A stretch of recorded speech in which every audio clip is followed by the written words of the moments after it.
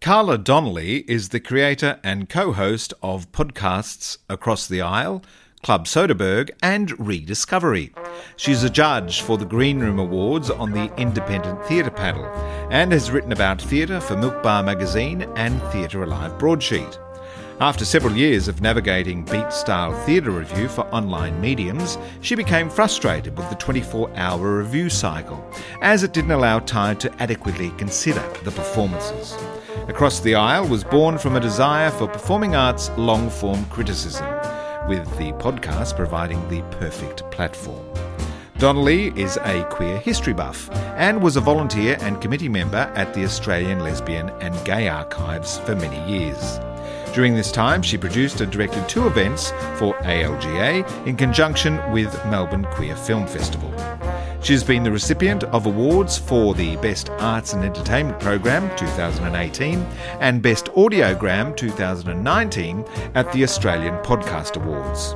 It was at this year's ceremony that stages met across the aisle, so it only made sense that Peter and Carla should meet up and chat all things podcasting in this very enlightening episode of Stages.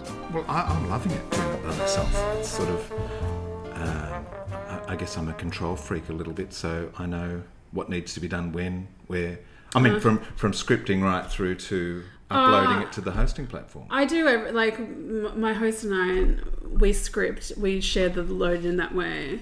But Ron is so good at audio that, like, he's so experienced that it's like he just does these really, like, micro-surgery edits. Because we don't edit much at all, but it might just be a few words here or just pops there or, anyway.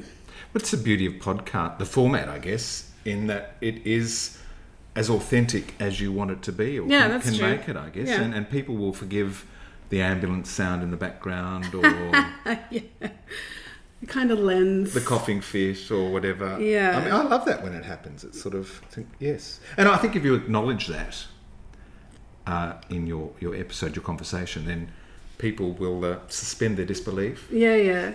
Just move on. Move on. Well, it's lovely to catch up here in Melbourne, cold Melbourne. I have to say it's cold. Oh, it is a cold snap. Yeah. So you've come here right at the coldest time. So right. Welcome. It's a novelty to be able to wear big coats and all that sort of thing.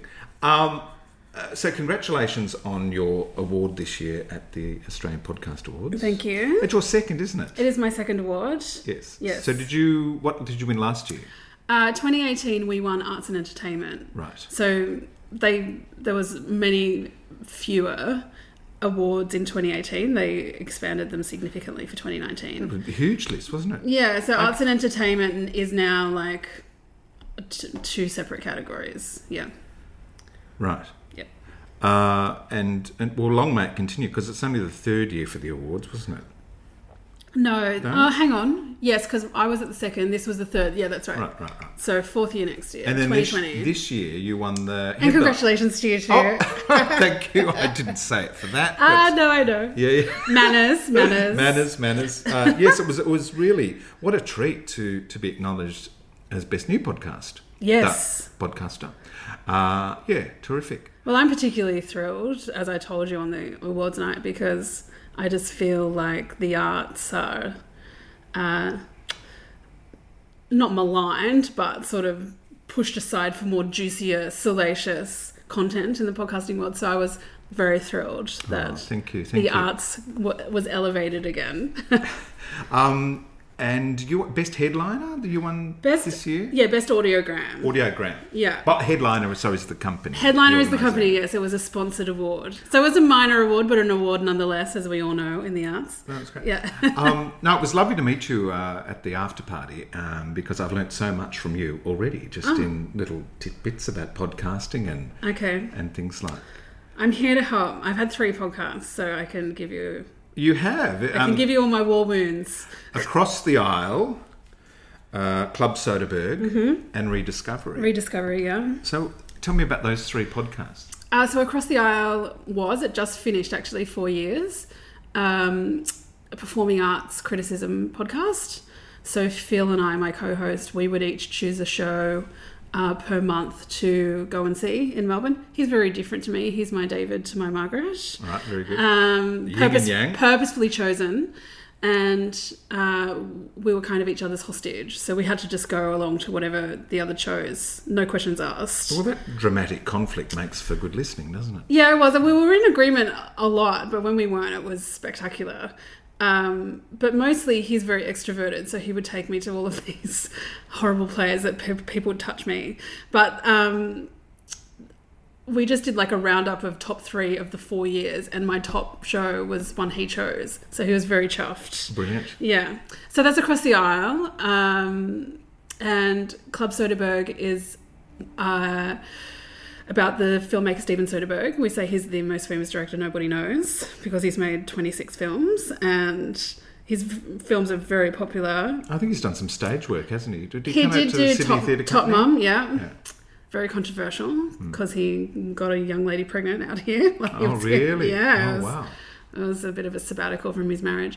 But so we did that. We did all of his films, me, Jessie and Maggie, my other 2 co-hosts, we did all of his films in chronological order, which was a wild ride through the back catalogue of an artist's work. Because he started with Sex, Lies and Videotape and, you know, did Magic Mike and Ocean's 11 and Traffic and all these other very small, weird, independent films.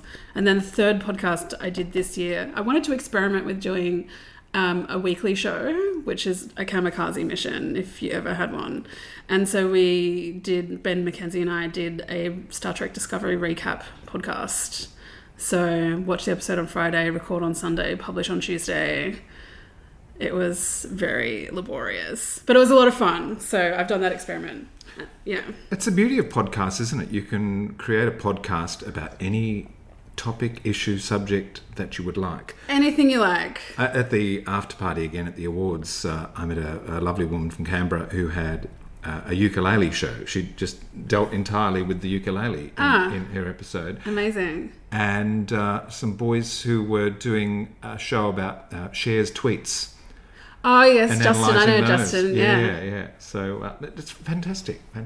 So Across the Aisle, yes. you finished that up after 4 years. Yes. It would seem to me that there would be a demand for theatre criticism, though. Why did you finish up? Work in the arts, Peter.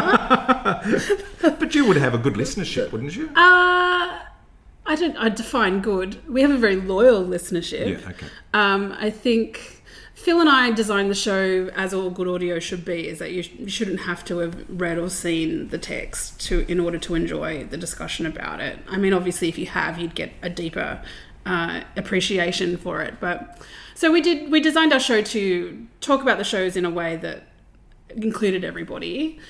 So our content is quite evergreen in a lot of ways. Like, even though we have finished the show, we're actually the most popular we've ever been, and our listens just continue to rise because the back catalogue, it's timeless. But we had a lot of really passionate, I think it is mostly performing arts people, but we made the show because I'm very passionate about the theatre in particular, and I just wanted to get it out there, help people find work that they might like, because it seems to be such a daunting task for a lot of people they want to see shows, they want to go to the theatre. It's prohibitively expensive a lot of the times to take a gamble on something that they're not sure that they're going to like. Yep. So that's the reason why we created our show. In the end, the most vocal supporters were industry, so creators, because we did focus a lot on independent theatre, but mostly because that was the most accessible as well for our listeners. Like, you know, a $40 ticket is more accessible than, say, a $120 ticket for the MTC. So they were our most passionate supporters. But now, since this award, since the kind of crest of the wave of podcasting this year, we're really ahead of our time in a lot of ways. We've gained this whole new listenership of people who were my desired audience. So I'm getting feedback from people who are like, you know, I've seen a couple of plays and I didn't think it was for me, and your analysis has really helped me understand what elements I like. And I'm always posting things on our website of recommendations so people can go. So that's my long-winded answer. What sort of involvement time-wise was there for an episode, in creating an episode for Across the Aisle? Yeah. So obviously there was the time to see the shows, choose the shows, arrange for us to go and see the shows. We would see 2 shows a month. And then we would script each episode. We would script certain elements of the episode, so intro, outro, and have a general structure. But that would only really take an hour, depending on the host would do the script. We would record, would take an hour, 2 hours. And publishing would probably take the most amount of time. So Ron's editing, which he said takes about 3 hours. And publishing was the biggest part because I did all the social media, getting it out there, getting all the tags, getting it onto our website. That probably takes about... So I think we figured it out that it's about 25 hours a month between the 3 of us, which is a lot for one episode, for a half-hour episode. Yeah, that's huge. Doesn't even include transcription, which I'm slowly working on. Right. Yeah.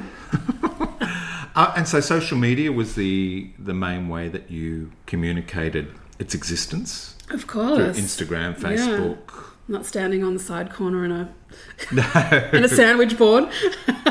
And then I guess word of mouth and a bit of publicity through things like the podcast awards. Yeah, and things like this, guesting on other people's shows, having more well-known arts people as guests on our show really drove. We had Richard Watts, we had Lisa Dempster, who was the creative director of Melbourne Writers Festival at the time. We had Dion Kagan, who was a popular podcaster on the Rereaders. So getting people on the show that could kind of get it out there, and then also sometimes strategically seeing shows that would get a big audience driven to listen to it. So that were most of the ways that we got listens. Because before now it was, it's still very word of mouth, but it was really shouting into the abyss in terms of trying to find listeners. And I guess many people appreciate that a lot of podcasts are a labour of love, and they are. We have great passion for them. That's why we make them. But financially, there's no income coming from a lot of them either, is it? So it does. There is a financial, personal cost to us for and creating the works. Yeah, and that's basically the point that we got to with Across the Aisle. We did run a plausible campaign every year to fund it because it would cost us at least $1,000 a year in bills to make the podcast. That's not including our labour, theatre tickets, anything like that. That's just bare bones keeping it online with the software that we have to use and servers and whatnot. So we would do a fundraising campaign every year that would cover our bills and we'd have a little bit of money left over. But in the end, the labour just became too much. So we tried getting financial subscription, monthly subscription. We tried getting a couple of grants. So in the end, we just had to wrap it up because we just couldn't get enough money to make it sustainable. Because the cost becomes eventually, I'm now a full-time student, and the cost becomes eventually, it's comparing what else you could be doing with those hours rather than not earning money. I could be earning money with those hours. So it's on hiatus, long-term hiatus, let's say that. Yeah, great. Hopefully we'll see it again. But 4 years is a pretty good innings. Yeah, it's a long time. We did 49 episodes and we had an amazing time, actually. Yeah. Excellent. The podcast format is a terrific, user-friendly platform, isn't it? You can listen to it going on your walk, travelling into work, home again. You just stop it wherever you get to, and you can pick it up again when it's time to listen again. And it seems antithetical or not intuitive to be discussing theatre audio-wise, but I just felt like written review was not. It was creating something in concert with written review, quite literally. And also getting that deep dive. Written review now is 250 words in The Age, maybe 500 words on an independent, unpaid blog. We gave our shows at least 10 minutes, 15 minutes of discussion. And as you know, theatre it's about the show, but it's also about the ideas. So a lot of it was a philosophical discussion about the ideas. So although it seems unintuitive, I think audio really did lean itself well to these critical discussions. And that's what people are looking for in podcasts, I think. They're looking to be intellectually stimulated most of the time. Yeah. When do you listen to your podcasts? Okay, when I'm doing the washing up. Yeah, I do it ironing. You do it ironing, yeah. Washing up, driving, Right. mostly driving. I very rarely catch public transport anymore, but when I do that, that's about it. Yeah. But it's still enough hours in the day. How about you? Ironing, public transport to and from work, when I'm walking. That time where you can actually devote pure listening to without any other interruptions. That's fantastic. You can be really taken on quite vivid stories and learn so much. Walking the dogs, running on the treadmill. I have a particular podcast I like listening to, running on the treadmill, because I'm just laughing the whole time. All right. Takes your mind off. Yeah, it takes my life. It takes my life. Yeah. Yeah. So let's go back to the beginning. Where did you grow up, Carla? I grew up in Sydney. Sydney, okay. I grew up in southwestern Sydney. Right. Were you a performing child? Kind of in the way that all children were back then, I did actually do choir. I sang at the Opera House as a child in a children's choir. Brilliant. I was really interested in the arts. I was a very weird, lonely child. I grew up in an army town, essentially, and I felt very isolated out there. I'm half Maltese, but I was like the most ethnic person where I grew up. So I felt very isolated. I was obviously very smart as well. So books were my friends.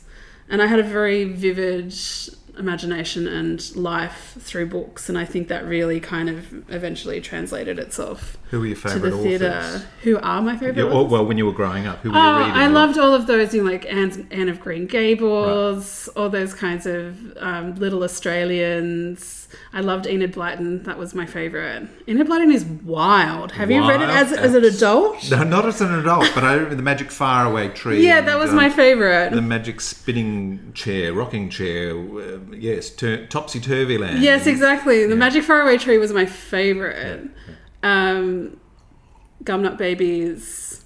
I did like quite Australiana type works. What about plays? When did they enter your orbit? Reading, I guess it's like all of us studying Shakespeare at school. Maybe. I did do 3 English, so I studied like 4 Shakespearean texts for my HSC. And I had a really great English teacher, I have to say, who really made things come alive. But musicals was my gateway drug, as is for most people, I think. It's like collecting cast recordings and things? No, I was going to musicals. Okay. So I went to 42nd Street. What was the first? 42nd Street? It was in 1989. Yeah, it was an extraordinary, huge production. It seemed to be a cast of thousands, probably about 42. Yeah. but it was big. And it was at the State. Nancy Hayes, Todd McKenney, Tony Lamond. Yeah. Yeah. It was at the State Theatre. And I remember it vividly because we were in Pitt Street Mall having lunch.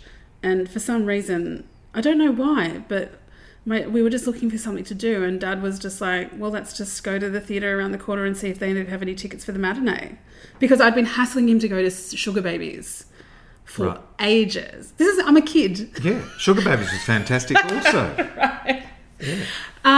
Was it 1989? I can't remember. It was around that time. It would have been late 80s, I think. 89, 90. Yep. Same time as Les Mis, the first round of Les Mis. Yep. And it was, And so we went to 42nd Street and I just had my mind blown. I remember nothing about it except that visceral feeling. And I think it was the excitement also of like, oh, we're doing something really pedestrian and now and just all of a sudden we're doing this wild thing and going to a matinee. So 42nd Street was my first. Then, I did Marina Pryor's Phantom. The first one in the... You did it? You worked on it? No, I went to it. You went to it, right, yeah. And then I went to Miss Saigon. Yes. I think that was 96, yes, 95. English invasion of all of the... yeah. And Cats, yeah. I never went to Cats. You didn't see Cats? No, Cats just always seemed too strange to me. Even though musicals are very quite weird, as I'm famous for saying. So yeah, I saw all these musicals and then I moved to London. And I saw a lot more musicals after that. But then I moved to London in 2005 and I just went berserk on going to the theatre. In the West End, on the West End. Soak it up, yeah. Yeah, and after that I was hooked, absolutely hooked. Kathleen Turner in Who's Afraid of Virginia Woolf. Oh, brilliant. Yeah. Yeah. And so I guess you were starting to see plays then as well in London. Yes, plays. I switched to plays. At the National Theatre all the time. National Theatre. I knew someone who was working there. I would just get the nosebleeds, £15 nosebleeds, rush tickets. And then when I came back to Australia, a friend of mine had mentioned that she'd seen a great show at Red Stitch, and I was like, great, I'm going to go to that. And then I just went berserk with subscriptions. Red Stitch, MTC, Opera Australia. I was under 30 at the time, so I did those under 30 subscriptions. And decent price tickets. I went berserk for like 3 years, trying to understand what I liked and what I wanted to see. And then after that, I turned 30 and then I was like, all right, I can't do that anymore. I'll do review so I can keep going and see as much theatre as I could for free in shows. So that's how I ended up starting to do written review. So merely from... I mean, you're obviously in a plethora of theatre in London and here. You seem to be obviously talented with English at school. You could write. Sure, you could put words together. Sure. So the two merged, and so then you had a period as a reviewer. Which it continues, of course, but that's where it all started. Yeah. I was always writing blogs and writing things. I had a food blog at the time that was very popular, and so I had a presence. So it wasn't too much of a stretch to kind of move over onto this other Melbourne website called Milk Bar. I think they still do theatre review, actually. And I did theatre review for them for 2 years. And I loved it. But in the end, I kind of got very frustrated with the 24-hour review cycle and having such few... Because sometimes it would take a couple of weeks where I'd be like, I'd have these moments of sort of pulling more finer threads together that were so much more profound. And so I found 24 hours way too short to be able to say anything really beyond incredibly superficial about the works. And I spent a couple of years not doing it, and then in the end I was like, I want to do a long form podcast about theatre. Which you did. Which I did. So what did you know about podcasts then? How did podcasts come into your orbit? I mean... Yeah, so that was 2013 I made the decision. So I think, 2013. Yeah, because 2015 I started my show. 2013 I was like, I want to do a long form, because a friend of mine was like, we should do a Channel 31 show, and I'm like, I really don't think that's... That was community TV? Yeah, community TV. And so I don't really think that's... Like, theatre criticism, yes. Channel 31 show, maybe not. But it sowed the seed. And then I thought, okay, podcasts are a thing. Everyone's into, podcasting was sort of becoming popular then. And so I spent about 6 months listening, figuring out... I'm a project manager by trade. So the first thing you do when you want to start a project is you do all of your recon on as much as you can on people who are doing the same thing that you want to do, or in that space. So I spent about 6 months listening to podcasts, and I came up with a very defined list of what I did not want to do and how I wanted it to sound. And podcasts still weren't very popular at that time. It was really like This American Life, and maybe you would have a couple of other things. So they're coming from the States, really? All from the States. Yeah. And I don't even think that there was a way of listening to them on Android at that point. And I've always had an Android phone, and that's been my gate. That's been my gate to not listening, because I've never had an iPhone. So I had a very defined list, and then I was thinking about who I wanted to do. And I actually wanted to really, in the end, do the Club Soderbergh podcast first. But one of the people who I'd selected, one of them had a baby, so I knew that was going to kind of go on the back burner. So I was like, all right, let's do Across the Aisle. And in thinking about who I wanted to do it with, I wanted to find someone who was... Because a lot of the podcasts I was listening to, it was like two friends getting shit-faced in their kitchen. No editing, rabbiting on, conversations meandering. And I was like, okay, absolutely don't want that. I want to find... And always in agreement, total agreement. There was no conflict, no drama. In jokes. There wasn't anything there for the listener. Worth listening, For the listener. They were having a great time. Yeah, exactly. So I was like, I want to find someone who is very different to me so we can have that tension. I wanted that Margaret and David tension. And I'd known Phil. We'd met at we'd met at Emerging Writers Festival actually, and he was sort of all around the traps doing all these weird projects, and I just reached out to him and said, do you want to do a theatre cruise? Because he goes to opera, he goes to the classical music, subscribers for both, but doesn't do a lot of theatre. So I wanted those fresh eyes on the scene that was going to take me to lots of different things that I wouldn't ordinarily consider. Right. And it was beautiful. Yeah. Yeah. It was straight out of the box. Like, I'm actually quite amazed at how out of the box it was straight away. How easy it was to produce and publish a podcast, or?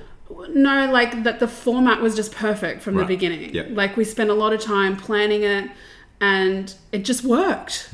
Like, we had to spend like quite a lot of time getting more comfortable with talking, not having to spend hours editing, thinking about our thoughts, making them perfect. So the first couple of episodes are quite nervous, but in terms of content and structure, it's never changed. Yeah. Yeah.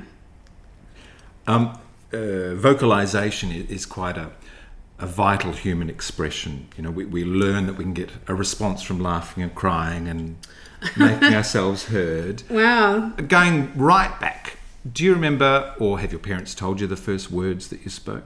Oh, no, I don't remember. No, I think it was probably Mum. Right. Yeah. What about your first meeting of a microphone? Meeting of a microphone? That's actually a fascinating question, because when I was a little girl, my dad would make radio tapes with us on a Saturday morning. So just with the cassette tape or something? Or? Yeah, with a microphone hooked into the amp, a tape deck, all hooked up to the turntable, and we would make our own radio shows. So he would let me... That's fascinating, isn't it? You're studying psychology at the moment also. Yeah. Do you think that's when this was in your DNA a little bit? Yeah, maybe. That was the germination of what yeah, was that's to later wild to become think a about, because I've never podcasting thought career. of that. Right. Do you still have those tapes? No, I don't know. He probably does, actually, because he's a bowerbird. Like, he keeps everything that's very sentimental. So he's probably got them in a shoebox somewhere in his attic.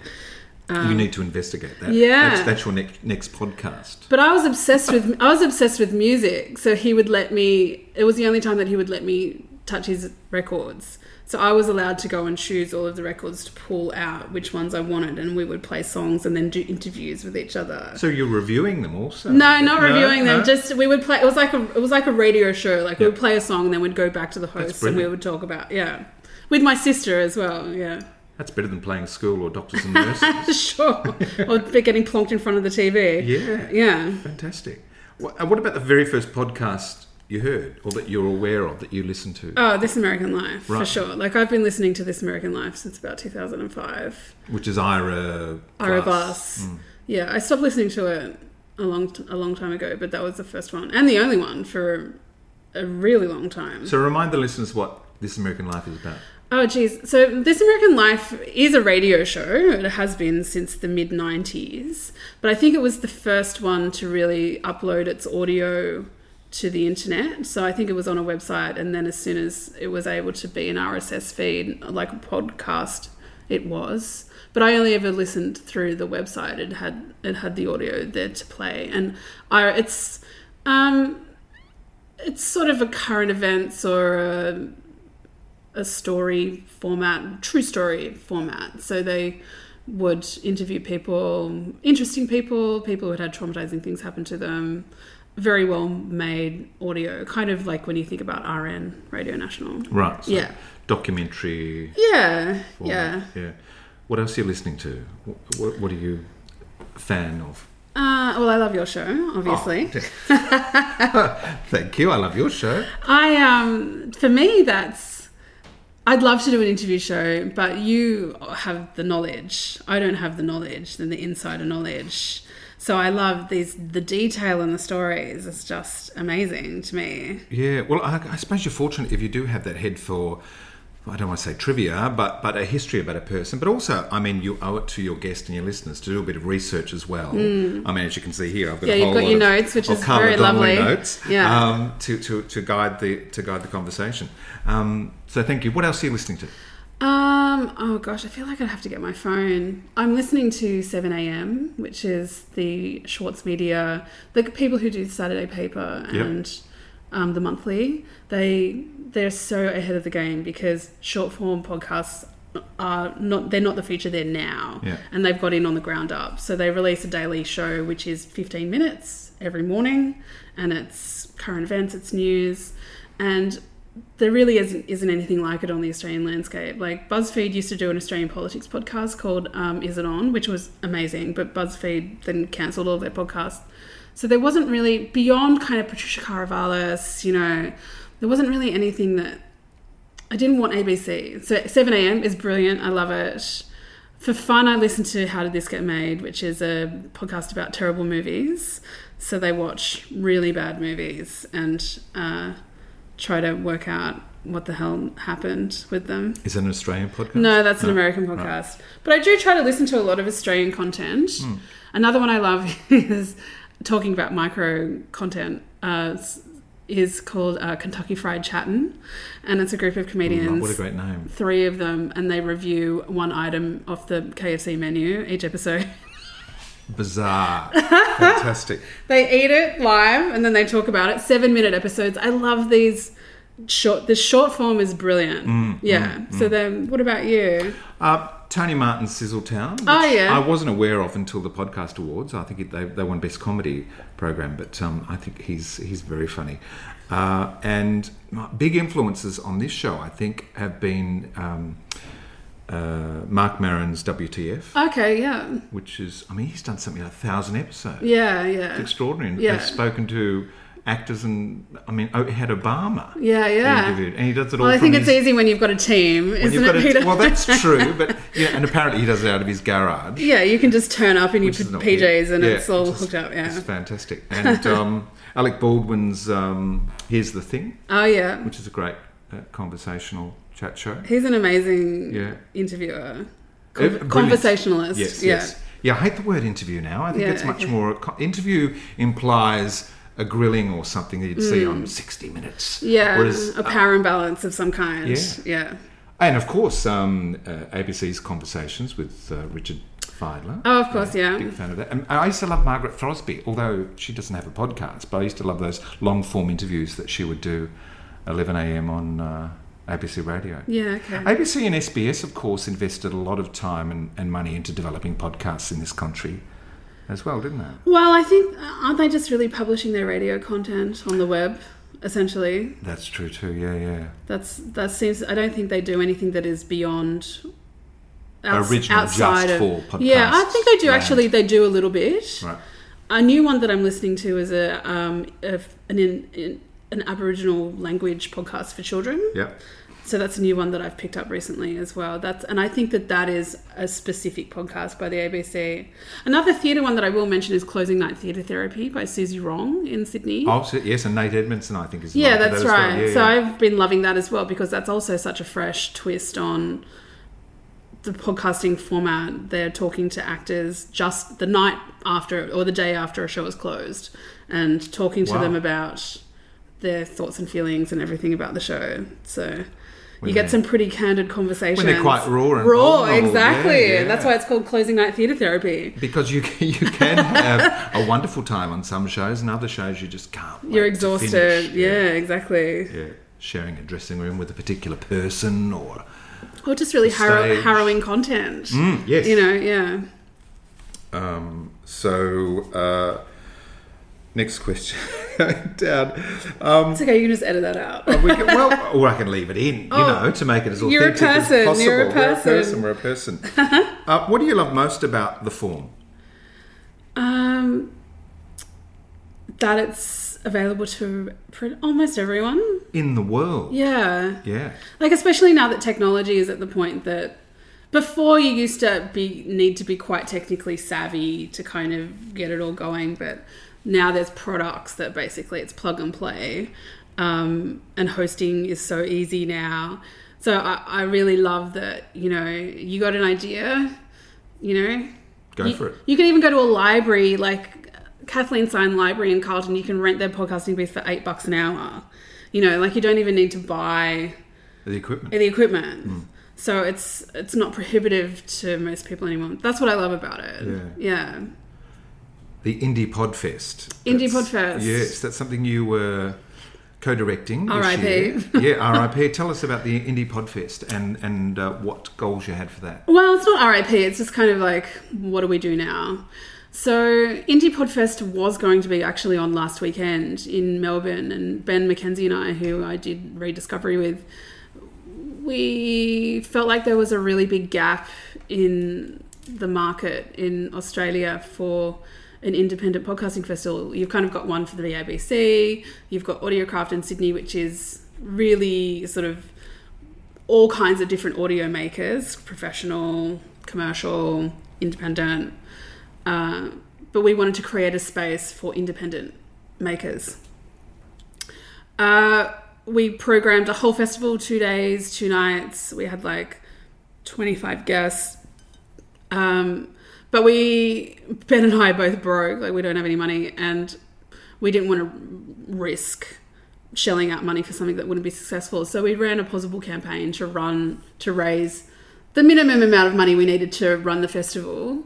We still would have required, more tickets, but we sort of ran the possible on like 30% occupancy, and it didn't work. Wow. So we didn't get enough money. And we think that that's like a multitude of reasons. One, like people usually don't buy tickets for things until like the week before. Yep. And our possible finished like 6 weeks before the event. Perhaps there's just not as much of an appetite for it as we're as passionate also, for it. I don't know whether there's much competition, but, I just went to the Audiocraft conference festival in Sydney. So, and there seemed to be a lot of people that had flown in for that. So I don't know whether that's... but surely there's enough space for one in each capital city. Yeah, I think so. Like, I think ultimately, like most things in this space, is that we need to secure some kind of funding. Yes. Like basically nothing gets off the ground these days without significant sponsorship or significant grant funding. And you see Dave with the Australian Podcast Awards making good headway with that now in its 3rd year. Sure, of course. So I think because everything was programmed and like it's fully designed, like it's a festival ready to go. It's all budgeted, everything like that. We have all the material that we need to apply for a grant. Ben and I are just pretty burned out at this point, so we need to just take a long break. We want to have a couple of little satellite events, like just one night, like do a panel, bring everyone together, because the beautiful thing about it was that we, particularly me, like we came into contact with so many podcasters from around Australia that were so pumped, like really could understand the vision and really were so excited to be involved and to come. And we just want to have a couple of like Friday night events just to bring everyone together so we can all meet and network. And that was the beauty of the Podcast Awards, meeting other podcasters and developing these relationships. Of course. And networking.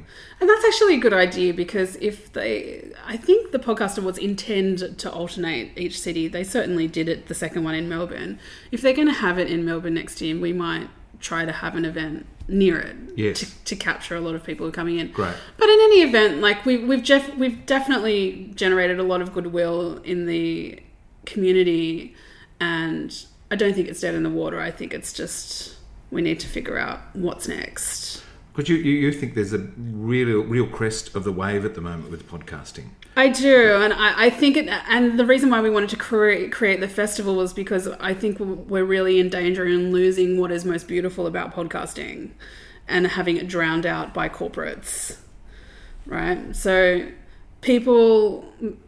independents, indies are making world-class work in Australia in particular, and it's being drowned out by corporate organisations that have a lot of money for advertising and a lot of power, cultural capital to be able to spread the news. I was really heartened to see that half of the awards were given to independent podcasters at the Australian Podcast Awards. That's an indication of how good the work is. But that's why we wanted the Indie Podfest, was to create space so that all those people could get together, be recognised, network, get their shows out there. So I think now it's becoming popular to the point that the bubble might burst a little bit, but it will come back. Yeah. You can't stop people making work. No, exactly. That's the point of it. Yes, and there's an audience out there just to find the right podcast for them. Yeah, well, finding them is a difficult thing, I think, these days, but yeah. With the iPhones, it's fantastic. You've got the little podcast app, you just click on that and you can subscribe and search for anything. How do you find your podcasts? Merely the podcast app on my iPhone. I'll type in a keyword, or... Well, I suppose I've heard about one. Somebody suggested something. I've seen it in social media, and so they'll go and explore and subscribe, and then listen to a few episodes as they drop, and see whether I like it or not. And then do you do any discovery based around like suggestions? Because like when you go into the app, yes, it'll come up with other podcasts. Yeah. Very occasionally. No, I probably don't follow that link up, but I could. I guess. That's right. I'm just asking. Yeah. I'm curious. I'm really curious about this behaviour. Yeah. And look, and as I say, I'm a great fan of biography, so I suppose I'm drawn to the interview podcasts rather than the true crime or anything else. Do you listen to that guy who was Doctor Who? David Tennant. Yeah, do you listen to that one? Yeah. Absolutely. I think he's just finished. Good? Yeah, first series, he did about 12 or 10 of mates that he'd been working with or whatever. And there are a couple, it's a great one with Whoopi Goldberg and Michael Sheen. Oh, yeah, I love Michael Sheen. Yeah, well, have a listen to that. That's a really terrific episode. But do you find that you listen to an episode and you've got friends who, I know they would love this, and they are podcast listeners. So I will always share a podcast episode as well. Yeah, of course. Yeah, I'm in a group on Facebook called Pod Class as well, which is like an aficionados, and it's just all... It's like very high grade recommendations. Like people don't just put any old shit in there. Like people like listen to whole seasons and then they're like, okay, this is good enough for podcast, and then they post about it in there. So is that a closed group, or can anyone join? Anyone can join. Right. I think you might need to be approved, but it's not a secret group. Yeah. Yes. Pod Class. That sounds fantastic. Yeah. Anyone wanting to? They used to have meetups, actually. I should ask them to start it again. They used to do... they would select a podcast to listen to. You'd have to listen to the whole season. Then you would go to a meetup and talk about it. Like book club. Like book club, exactly. That's why it's called Pod Class. Yeah. Pod Class, fantastic. Yeah. Great.